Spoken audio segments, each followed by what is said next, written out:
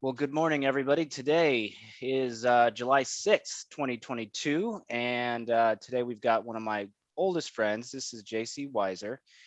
JC and I met back in the late 90s when we were both working at a computer store in the Carbondale, Illinois mall.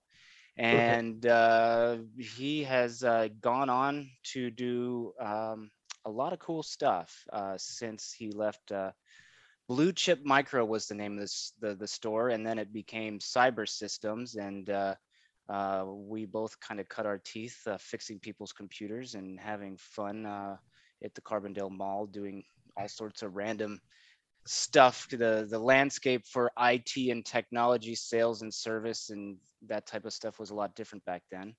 So I guess JC, we'll start right there. I mean, you have a long history with technology. Hey, Monica, good to have you here. This is JC. Tell us about have you always been interested in technology? I think your family was interested in technology, right? Was it your dad or something? Or Yeah, it was my grandfather, who was a okay, farmer kind of up north in Illinois. He What happened to him? He fell. He was climbing up a grain bin back in the 80s, and he fell and broke both of his ankles. And so he was a guy that always had to be moving. So he was kind of set in stone. Couldn't leave the house for a good 6 weeks or something like that. And at that point, he kind of started getting into computers with Apple, Lisa, all the old Mac stuff, and just kind of got hooked on it. And so I was a kid going up there in the summer, and kind of got me involved, got me hooked on it too. And so he got kind of had a lifelong obsession with Apple, and that kind of rubbed off on me. And then just kind of really enjoyed it because it was always changing, right? It was always something different. Some new technology came out, or some new hardware, or something that really changed. So that's kind of how I got my start. and that brought you to Carbondale, where we met, and separately, JC's little brother John is one of our iTech or IST alumni, and he works for the same company you'd been working for. He's still there, right? He is. Yep, At Worldwide Technologies.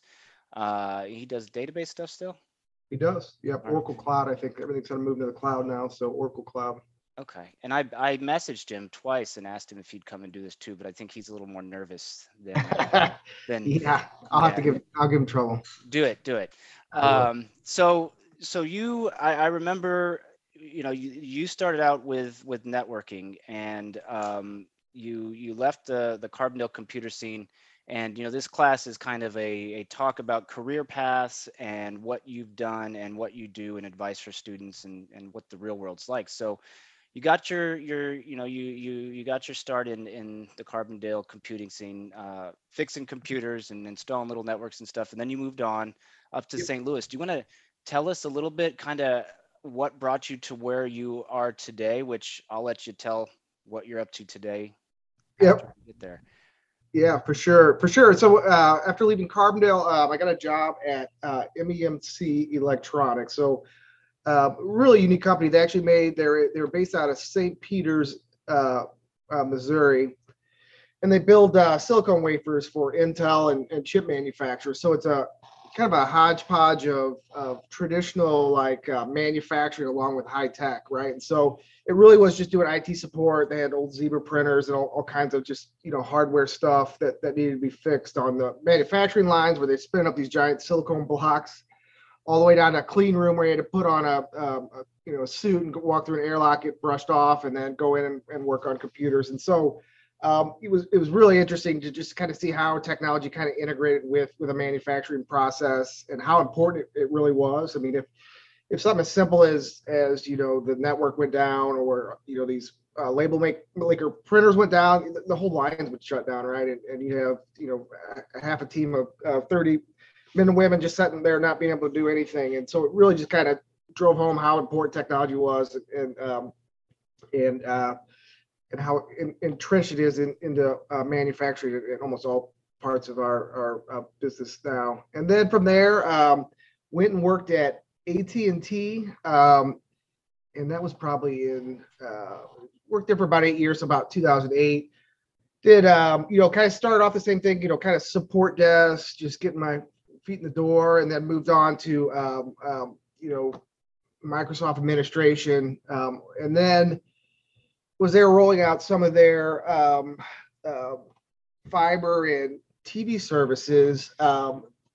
They had a lot of need for people that knew large data center storage arrays, and I really didn't have any background in that, but I kind of dove into that, and that's really where I started to focus on over the next 15 or so years. It was really around Dell EMC, NetApp, HP, but really these large storage arrays that tie into databases and applications, and all how it gets connected and things like that. So you spent probably 8 years doing that. And then from there, I moved on to Worldwide Technology. So they were kind of a startup at the time. I think there was only 500 people, but they're only 500. Yeah, it was a smaller company back then. But their role really was really just a vendor that ties all these different pieces together. You'd always have, so like when I was at AT&T, you'd have maybe Dell would come in and say you need to do it this way. HP would come in and say you need to do it this way with our products. But really what customers wanted and what we used was just a hodgepodge of both, maybe an HP server with Dell or EMC at the time, storage with Cisco networking, but building kind of these architectures that tie together. And that's really what Worldwide Technology focused on, was just that vendor agnostic overall IT solutions and help kind of tying that together. So I spent 13 years there doing that across, started out kind of the same thing with the data center side, and then finished up kind of doing cyber vault and cyber resiliency. Really picked up in the last 2 years. And Worldwide was a great place because they were always looking for new solutions for our customers. And as an engineer, if you found something that could add value to your customers, they kind of let you run loose and kind of figure out what that looks like. So you had kind of an open playbook to kind of go figure this out for customers. And then right now I'm just taking a little time off. I was ready to start traveling again. So as of January, I've been kind of taking a little sabbatical. Not ready to hit the airports anymore. Sabbatical, that's fun. And I think I'd said semi-retired / sabbatical, something like that.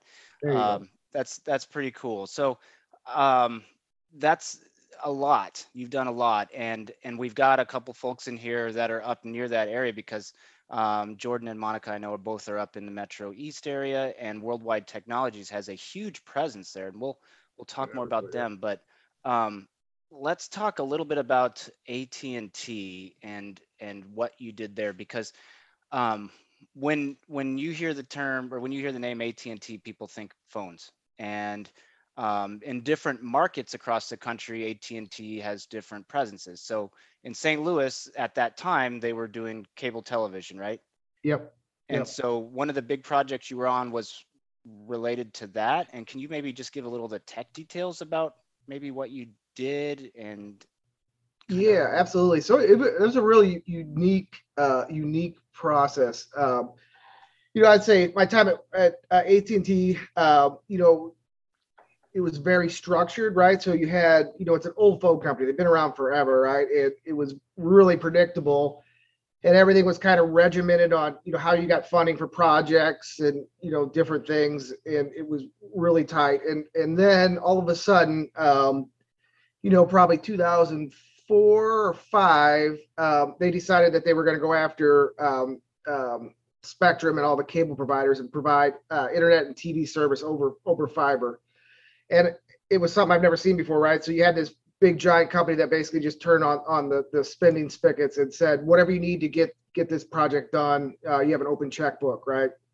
And so you went from, kind of being nickel and diming on, internal projects around maybe database or, phone service, where you had to really sprint, kind of pinch pennies to get things done, to, basically an open checkbook. Let's buy the biggest arrays. We don't know what's going to go on it.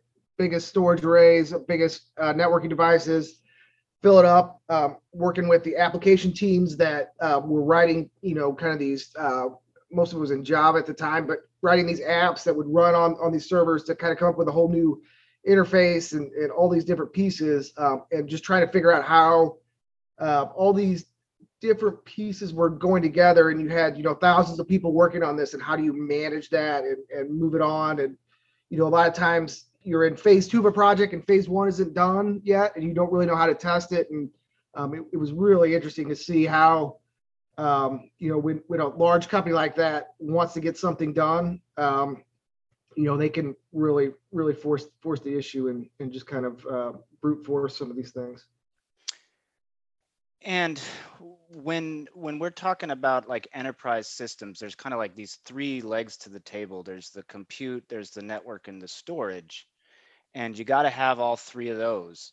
And you chose to, or you were given the opportunity, or however it happened, you focused on storage.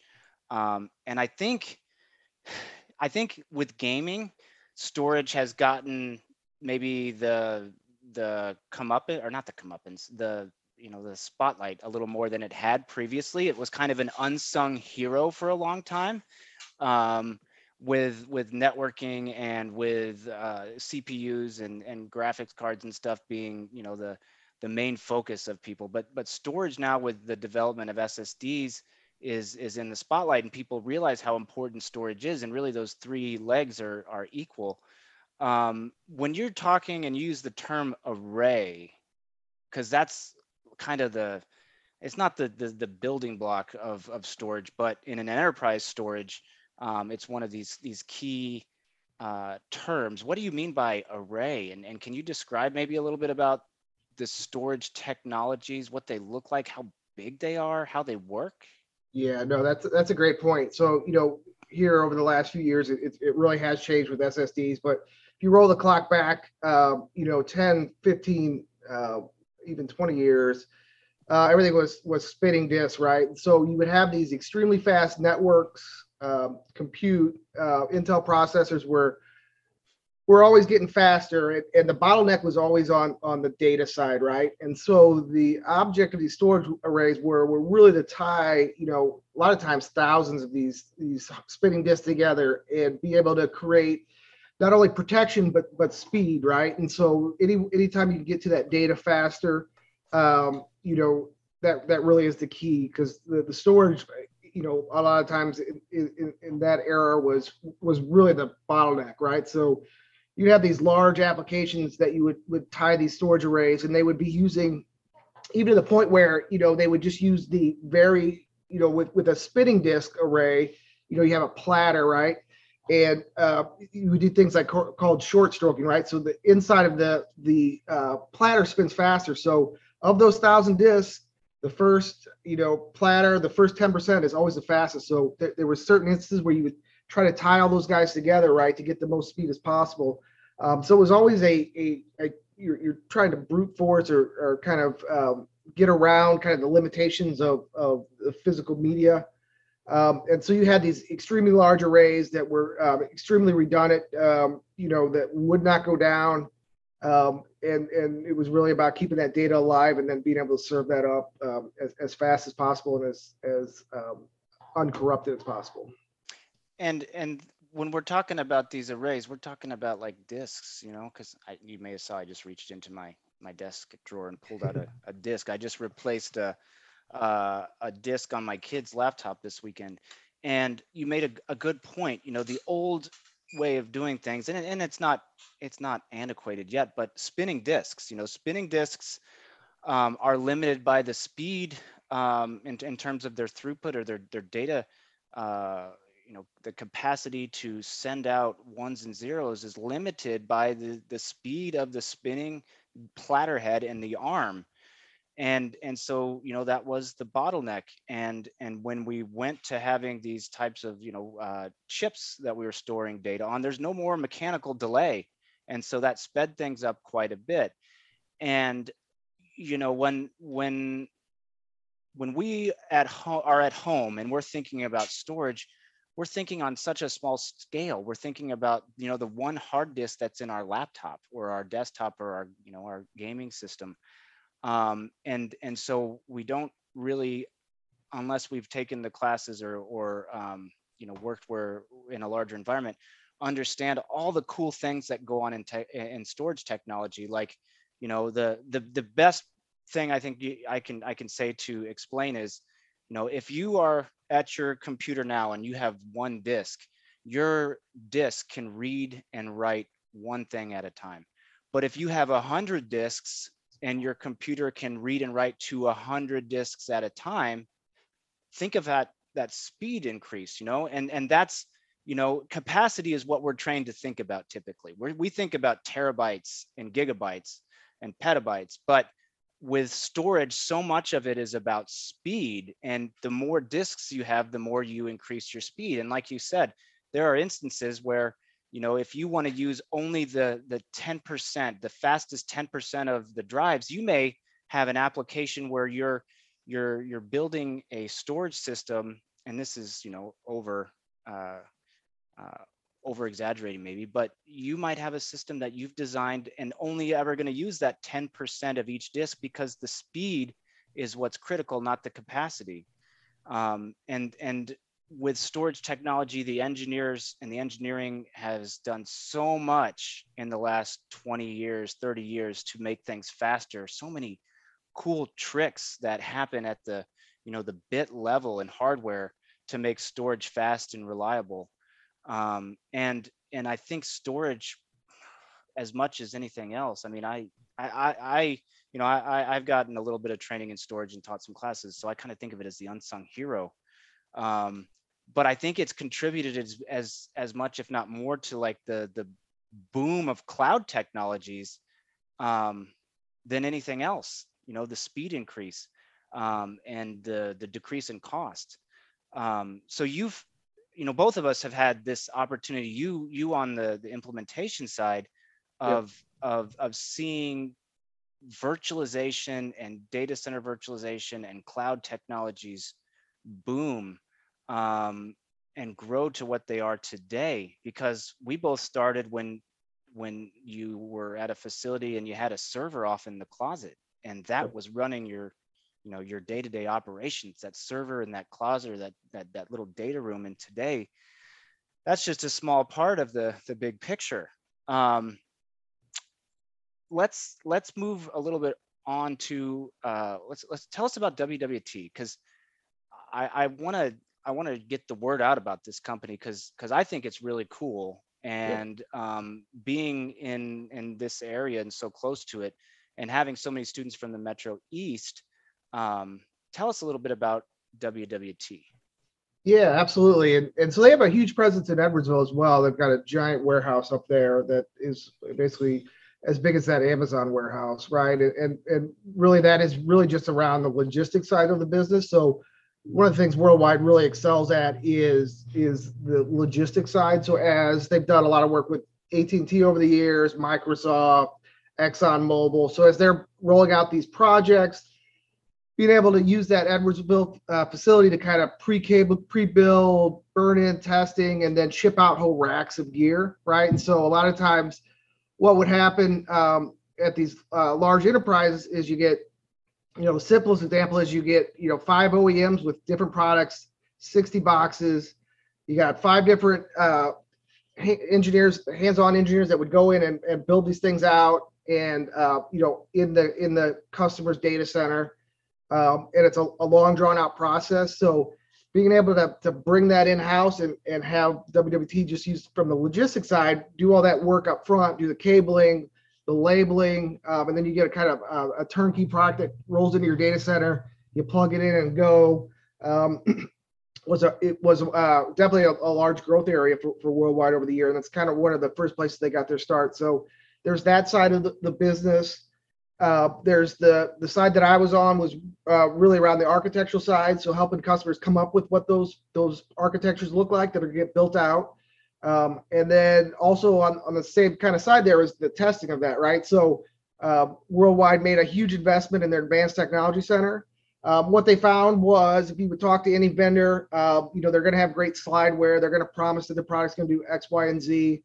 What we really focused on was proving that out and testing it, right? So building out the latest architecture with, that's connected to the cloud and how it's going to replicate, and really try to kind of define what these architectures are going to look like, and just verify that it's going to work the way that we think it's going to work, and then it can roll out to that Edwards facility and just turn into a kind of like a factory. Like you have a template, we've got 50 locations needs to go in, and then we can build it out there.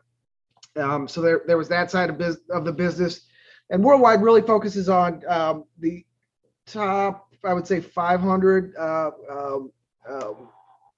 companies in the world, so Fortune 500. And they're a privately held company, so it's a really unique place to work just because if you look at all our OEM partners and even other vendors that are other competitor of ours, that are public, they're always worried about, closing the deal or getting, things done to make a profit that quarter. Worldwide was really unique because they were thinking kind of in 1 to 5 year increments. So they were really there to make investments with our customers. So if I look at like one of the large projects I worked on around CyberVault, that, really that wasn't a product that any of our partners were doing. That was an 18-month project with like ExxonMobil to kind of define what that looks like. And so from Worldwide's perspective, they weren't making any money or selling any product or doing any services on that for 18 months as we helped design that and architected that. And so that was really an investment that Worldwide was making into Exxon, providing expertise around networking, storage, security, and all these different aspects to build this up and design it. And then with the thought that, if we're a good long-term partner with Exxon, all that will kind of come out in the end. And it really did over the years, right? We saw that time and time again where you make those investments, you're really there to help the customer, help them be a third set of eyes. It just makes it a really unique relationship that they don't really get anywhere else. And Worldwide Technologies, WWT, does everything. I mean, they can be your complete like solution provider for larger enterprises, and that's pretty cool. We've had a couple students go there. It seems like a really neat place to work. And when we started talking a couple of years ago, one of the projects you were working on, like you mentioned, was this cyber vault. And what I tell students a lot is one of the things that has scared me the most in IT has been ransomware. And ransomware, we've watched it start out and grow to where it is today, with ransomware being one of the biggest threats that's out there to our data and information security and privacy, because now you've got not only ransomware, but you've got extortion, you've got destruction. It's just a terrible, terrible problem that we're dealing with. And you were working on this cyber vault project, and since we know you've got you gotta be done pretty soon, maybe just wrap up by telling us what the heck is a cyber vault? How does that deal with ransomware problems? What was your involvement? Yep. Tell us about it. Yeah, I mean, to your point, we really saw ransomware. I mean, it's been around forever, right? But really from an enterprise perspective, the pipeline that got hit, it was just kind of all of the news. We had some large customers get hit both on the federal side and commercial side. And so the first thing that you look at is, all right, do we have a backup, right? Everything should be backed up. How do we get back online, right? And then how do we verify that those backups are valid and aren't infected as well, right? And so what we found is some of the larger actors were kind of going after those backup infrastructures. Some of these things were set in dormant for 6, 8, almost a year before they would kick off.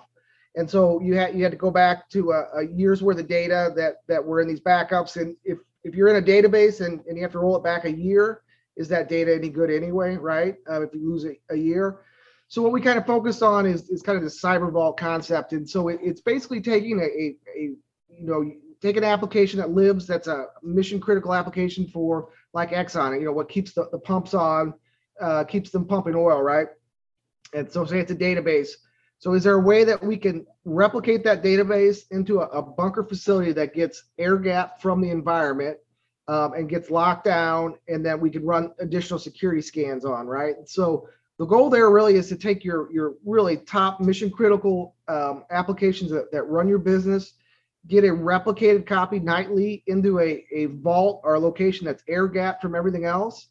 So if you do have an issue where you did get hit with ransomware, you have another copy where you can either do forensics on that's offline, or that you can restore from, right? And what we found is there was a huge use case for that, right? And it was as big as some of the larger customers. If you think about like Exxon, for example, if they're aren't if they're not able to produce oil, especially now with the price of oil, they're losing billions of dollars in a week or two, right? And so to make $100 million investment in this architecture to get it back up in days is a no brainer. And a lot of times these applications we can bring back online in an hour in kind of an enclave that's offline. And it even got to the point where, with our larger customers, you're talking about, voice systems and locations for where, how you're going to remote into it. How are your different operators going to be able to get access to it? Do you have, physical facilities locations where people are going to be able to go to access this data? And so it's really about, locking down your data, making a copy of it, taking it offline. So if there is an emergency, you have processes in place to bring it up and back online. So this cyber vault is part of a company's BCDR, business continuity disaster recovery program. It's one aspect of it, and so you're talking about the ability for a company to mirror what they're doing now to another remote facility that can be closed off from the threats, because if your production database that's helping me pump gas, or receive payments, or your medical records, if that gets hit with ransomware, and it can't be used by the people who need to use it, then the business shuts down. I mean, think about, like, if you go to the emergency room and you've got allergies to certain medicines and you can't talk, and all of a sudden your medical records are offline because your hospital got hit by ransomware, that's not just money, that's life or death now. And so the cyber vault and business continuity and disaster recovery for technology is critical today. We don't oftentimes think about how important some of these things are. It's kind of crazy the way the world has changed, but it is what it is. And so your role has been to help design the storage components, to allow, and again, we go back to the engineers have done so many cool things with storage technologies to make them highly available, redundant, fast. And so you've got these giant databases that are, global in scale in some cases. What are we talking about in terms of the scale? How big are some of these things? How many disks? How many Yeah. petabytes?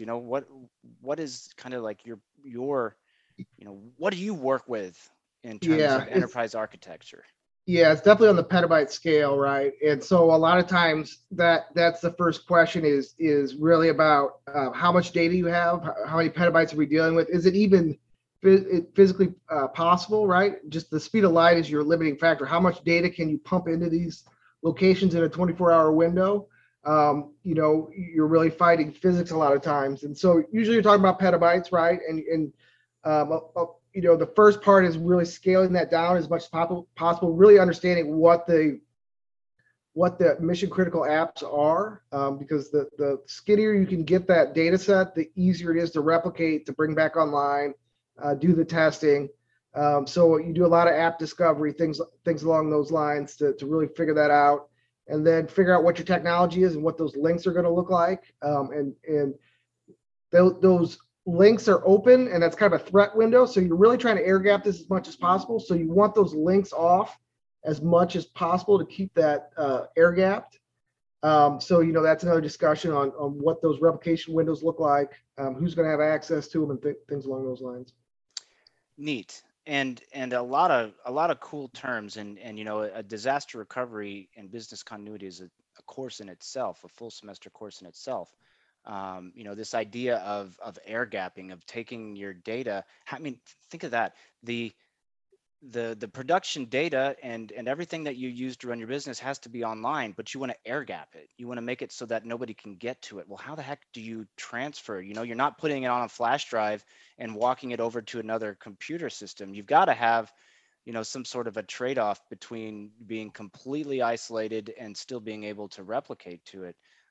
So a lot of moving parts and a lot of things, that went into that. So you helped with this design for, or this template for, a cyber vault, which allows companies to have this bunker, this resiliency for their mission critical applications, and worldwide technologies created that. And now that cyber vault kind of template is replicated, uh, is used or modeled all over the world, sort of. Yeah, yeah. All our customers are kind of looking for a flavor of that. So the biggest guys are kind of doing petabytes of data, bringing whole sites up. Our smaller customers, like you said, a hospital, maybe it's just part of the data, the medical records get offline. So they're doing a scaled down version of that template, but the overall framework's the same. What we found is a lot of times what's really changed here in the last 18 months is almost all these large customers had insurance, like ransomware insurance, and it was a pretty easy thing to get, and there wasn't much effort into it. But as soon as the insurance customers companies had to pay out some of these large payouts, they really started asking more questions about really what does your plan look like, right? And so it wasn't just you couldn't just buy a blanket policy and get paid out if you got hit. They were asking, what does your vault look like? What does your replication window look like? Really a lot more technical questions, and they weren't signing off on policies unless they had these frameworks in place. So there wasn't an easy button for our customers, and it was really harder on some of the hospitals and customers that are trying to run a little bit thinner, that IT isn't their core business, that they need to figure this out and do something that is repeatable, and that they can get the sign off that it meets all the insurance policy demands. And that's a good point. Organizations where IT is not the core business, and many in most organizations, they're not IT organizations. IT is a cost center. It's an expense, but it enables the business, but it's an expense, and it's often seen that way. That's another thing I think that's cool working with a company like Worldwide Technologies is that IT is the business. And so you're focused on that, and you get to learn and work with a lot of technology, um, and bouncing around from vendor to vendor, and you've gotten to travel a lot. Let's kind of wrap this up on well, I have five rapid fire questions for you. But Perfect. but tell us a little bit about, where you've gone, some of the cool things you've done working with WWT. Yeah, I mean, it really was about supporting some of our federal customers. So was over in Germany a couple times, helped kind of grow out our European office. So spent some time in London, 3 or 4 trips over there to help the teams over there get up to speed. Kind of every major city, stateside as well. It was just you really got to see a hodgepodge of different customers, different styles of IT. And for me, it kind of helped because everybody does something a little different, but then I have that in my background that I can help other customers with as a way. So it really afforded me a great opportunity to kind of see the world, and I really appreciated that. Awesome. So anybody have any questions for JC before I do my rapid fire? All right. So I've modeled this after the Paul's Security Weekly 5 questions. So number one, what's your favorite restaurant, food, cuisine? What do you like to eat? I'm definitely a barbecue guy. That was a big advantage of traveling, hitting Austin, Casey a bunch, down in Texas. You can kind of compare all these different styles. So I'm definitely a barbecue guy. And what's your favorite? It's actually here in town in Waterloo. There's a little place here that does really good brisket. He's really good. What's it called? It's called Smoky Bees. Smoky Bees. All right. What do you have any podcasts, books, movies, TV, anything recommended that you'd like to tell us you got your interest caught your interest recently that's technology related? No, I mean, I'm just really, man, I am so addicted to YouTube just from those little hits of 5 or 10 minute tech videos, right? Podcasts as well. But for me, I've been watching just a ton of YouTube where you get 5, 10 minutes on a topic, get some experts on there, just a hodgepodge, right? Anywhere from security to networking to what's coming on storage, and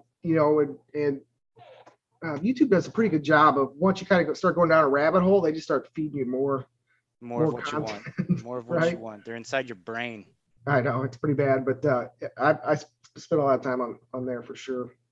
Is there a technology that you would like to learn about for work or personal that you haven't yet or that you have your eyes on?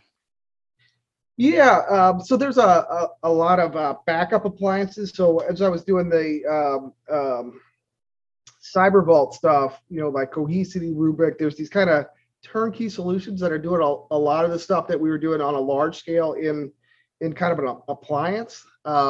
And so I've been talking to some of those vendors. I might end up going to one of those to work when I kind of come out of my sabbatical, just because it's a turnkey solution that kind of builds everything into a hyper converged little platform that does everything that we were doing on these large data centers. And then you just kind of scale up from there as you get bigger. So there's definitely some interesting things going along in that space. That's pretty cool. So the next two you may have already kind of answered, but how do you think your role or career will change over the next 5 to 10 years? No, that's a great question. I think everything's more cloud enabled. More platforms are moving to the cloud. And then security is top of mind for everything, right? And how it's going to be protected. So security is definitely getting integrated in more of these architectures. And then there's definitely more cloud involved in how do you get your data from these different islands of kind of pods of data silos into a single source, single truth source, either in the cloud, or how do you get things down to the edge where the users are actually out if your data does rely in the cloud. So that's definitely where I see things going. And lastly, to wrap up, if you, and this maybe isn't even applicable, but if you were to retire today and you could do anything you wanted, what would you do? I moved to a farm in the middle of nowhere. Awesome. You're on your way. Thank you very much. Last call, guys. Any questions for JC? All right. Thanks, JC. Appreciate it as always. Let me know when you're passing through. All right. All right, we'll do. Good to see you, Tom. Take care, man. See you. See you guys later.